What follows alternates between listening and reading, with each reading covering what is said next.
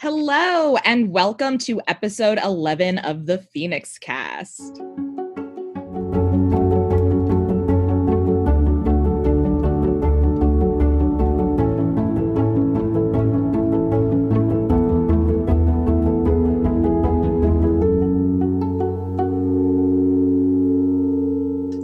I am your host, Em Alves, and joining me today is Megan Cullen. Hi, thanks so much for having me back. Em, what was it that you wanted to call back to from our last episode? Something that you said that I don't actually think we talked about, though, that sort of triggered something for me was, like not being out and kind of like, I know that for myself as a bisexual person, like every movie I saw ended in tragedy with queer people. Miami was a pretty homophobic place, and it's very different now. But like when people are like, "Oh, Miami, South Beach, gay," I'm like, you're thinking of like literally a different city. That's not Miami. Miami itself is pretty homophobic. Like I remember just seeing even for in middle school, right? Like when I had some of my friends who were first coming out and starting to date, everything was so secretive, right?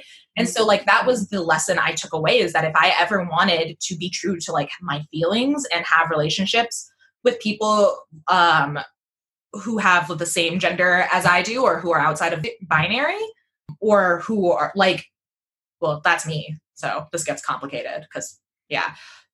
Bisexual, non-binary, it happens. Yes. That it was almost like this message that it would never be a healthy relationship, that it was always going to have an expiration date. Whether that was one where, like classic death. Yeah, death, or classic like lesbian until graduation. And then like you figure out that like society doesn't want you to do that. And you like, right? Like all of those things. Those were at 13, are what I thought my options were as a queer person. Yeah. And I remember even saying, like to some of the few friends I was out to in high school, I was like, I'm probably just going to be gay in college. Like, which is like such a awful thing. But that's the message that a lot, like when we talk about healthy relationships, I get so frustrated because even when we're talking about like sex ed in our schools, like we never even tell people what does a healthy relationship look like for queer folks. And so we don't talk about what a healthy relationship looks like for straight people. Right. It doesn't happen, period. Yeah, you're absolutely right.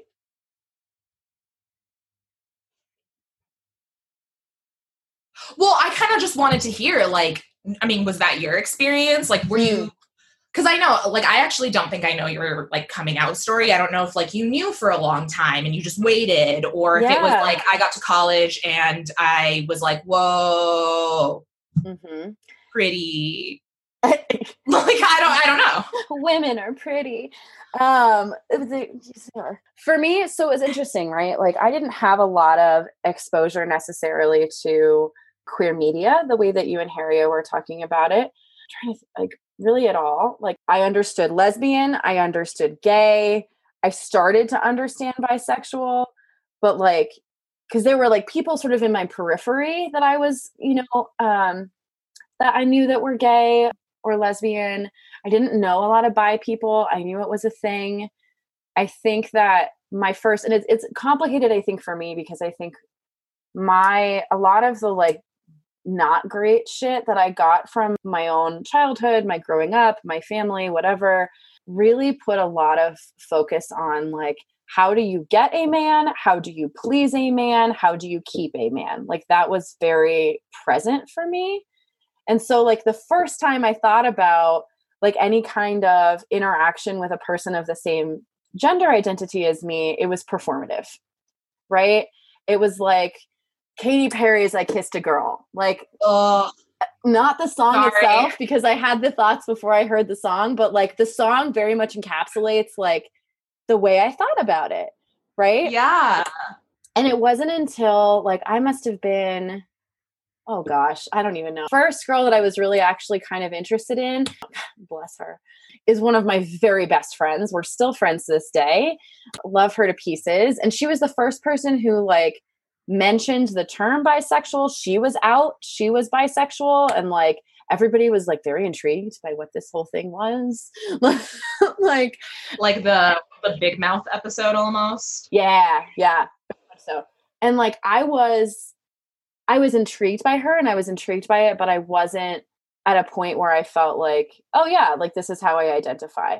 And I think a lot of the reason that I pushed her and that potential to the side was very much because I was like, no, but I want to get married and I want to have kids, and that's ever present for me. And the idea of being with a woman and being married and having kids was so far outside of my understanding that it didn't fit. That's exactly how I felt, right? Like, yeah. I also wanted kids. And then I went through a period where I was like, oh, I don't want that. And now I'm back. I do want a kid. I know. But that was part of why I was like, maybe like the way that I will finally be able to experience my queerness is only in college, and then I get married and have a kid. Right. Right. And then real life starts. Right. And that was such like a harmful place to start. Right. Like, and I think about like some of even the early relationships that I could have had with women that I actually purposefully sabotaged, because I was like, this is always going to end badly. Yep.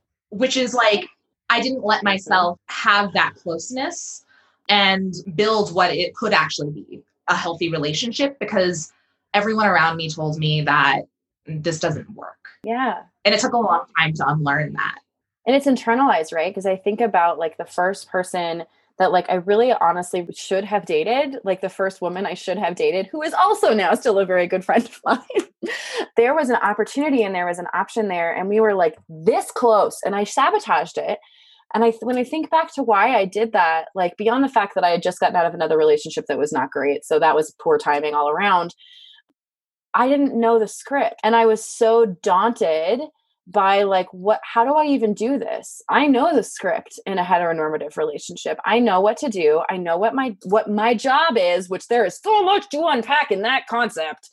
So I don't even know, like, I'll kiss you, I'll play with you, but like, I don't know how to like love you, I guess. Yeah. Oh my God. So while you were saying that, I'm like, oh, that's literally what I'm listening to in Sexual Citizens right now. Cause it's really interesting because like in many ways, right? Like it's a huge disservice that there's no scripts for queer folks, right? And when it comes to mainstream sex ed, right? So comprehensive sexuality education includes everyone. It makes sure that it accounts for culture, ability, sexuality, gender, all of the things that makes a person and who they are. And most sex ed isn't like that. And it was really interesting because it was like Sexual Citizens poses this question or this hypothesis of queer folks experience more sexual assault, not because they're more vulnerable, but because they haven't bought into the heteronormative script of what's okay, right? So like when you as a queer person are going to a party mostly by straight college students and someone is like grabbing your butt or groping you, some straight people don't define that as assault because they call it kind of like, well, that's what dating is. And you kind of got to get used to that if you expect to date. That's flirting. No, it's not. Right.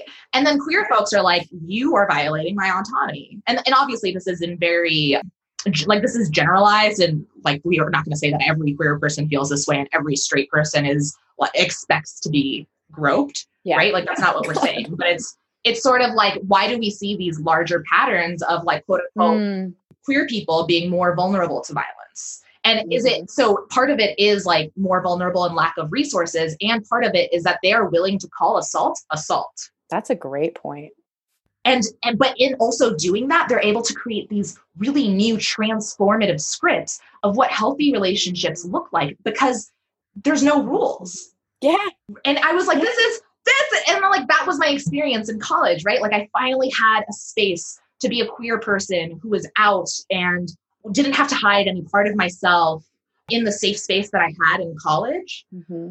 And I could play around with like, what does a healthy queer relationship look like? And how do I make this like a joyous, wonderful, emotional connection that the movies told me I couldn't have unless someone died? I love that so much for you. Yeah, thanks. That's so wonderful.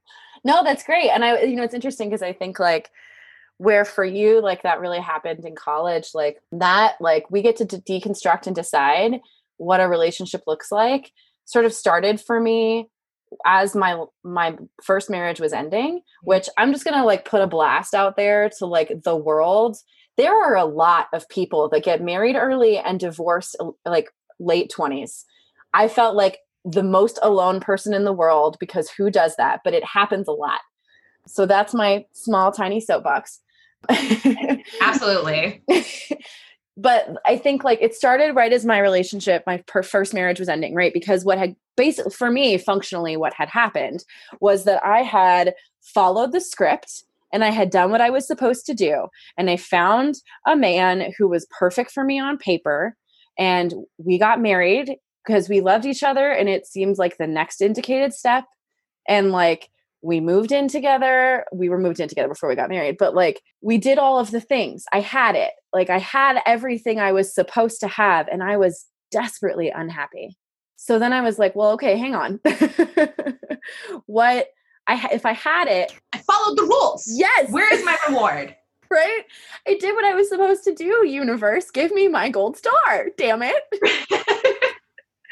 And like, so reimagining, like as I got into the relationship that turned into my second marriage and now my life partnership, it was really about what works for us, what doesn't, what is good for you, what is not good for you.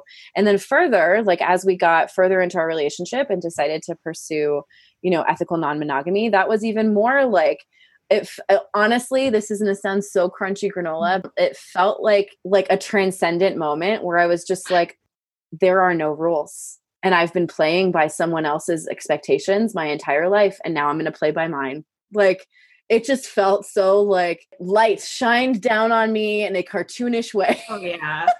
No, I mean, like, well, first of all, I think that considering all of the crunchy granola things I do, you would have to have someone with a low bar for too much. I don't think that sounds ridiculous. Fair. But yeah, I think that as individualistic as Americans are, we very much still follow a script of like what's okay when it comes to things that are like quote unquote family values, which I still don't really know what that means, right? Like, what? Family values right now, and maybe it's just like the atmosphere that we're in, that terminology makes me cringe because it just feels like a dog whistle for like homophobia. Right. And transphobia. Absolutely. Right. And that's something that we know has been in the United States since 1776. It's like this big American contradiction. And I think that if you live within the borders of the United States, like it's impossible not to be affected by what people tell you a relationship should look like. Yeah.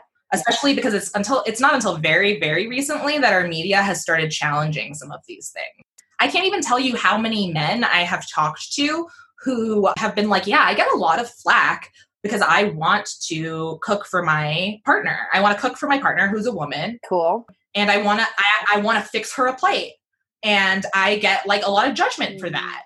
And people are like, oh, like she should be doing that for you and stuff like that. And like, that's so disheartening, right? Like, because it's on one side, we know better. And then on the other side, in practice, it doesn't actually turn out that way. It's just like for me, it's like, oh yeah, cheating is bad in theory, but we know that in practice, many people stay. And like, that's something for them to decide. Like, I can't place judgment unless there are abusive elements. Yeah, absolutely. No, I think you're absolutely right. And not to like drop this like little nugget we could talk forever about in our last couple minutes, but like when you talk about how it is impossible to live within the borders of America and not be impacted by the rest of America, I just thought about like, do you remember when Facebook was newish and like being Facebook official was very important? Oh yeah.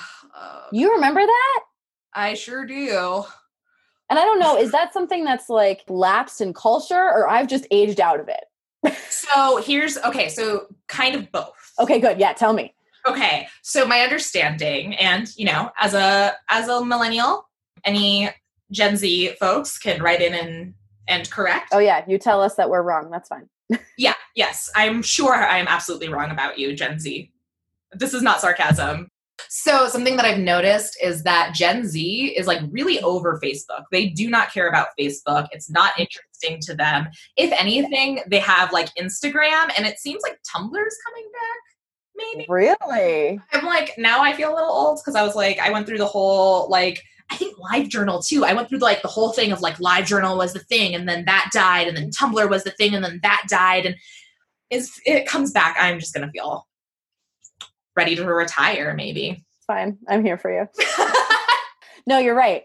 I think I've heard that as well. That Facebook is like, yeah, I have a Facebook to like, friend my grandma. And I'm like, okay, listen. Right. Yeah. It becomes like this thing where it's the millennial thing. Like Facebook is for millennials, and then it's for the boomer parents that millennials taught how to use Facebook. Like that's how it went for me. Yep. Yeah, no, you're absolutely right. But I think like to that point of like how relationship expectations and scripts show up, right? It was suddenly an option that you were going to be putting out into the world at large, right? Are you single? Are you in a relationship? Or is it complicated? Those are the only three options. Right.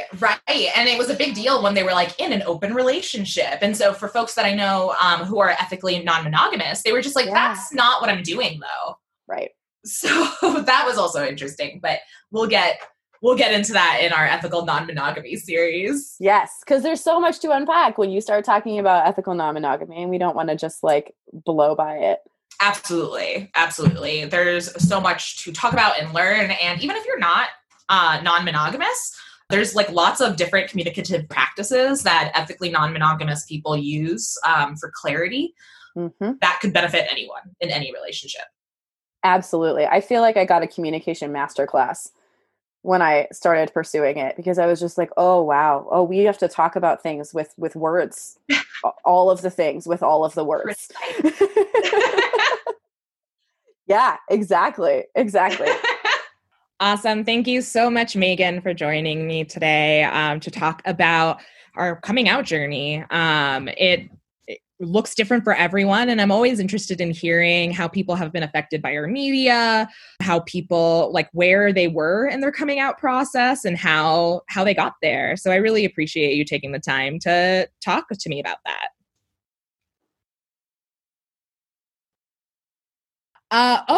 Thank you so much. So next week we are going to be having a wonderful episode, tentatively called Fighting Fair / Purposeful Arguments, where we kind of break down like how do you have disagreements in a relationship and respect each other during that and be on the same team. Yes, Harriet McTeague, one of our amazing advocates in the office, will be joining us for that discussion. And I'm really, really excited for you all to hear about that. Thank you so much to our listeners. Please remember to share, subscribe, leave a 5-star review. And also remember that the PCA remains open amid COVID-19 concerns. You can set virtual appointments with us through our website, and you can also reach us at 303-556-2255 24/7.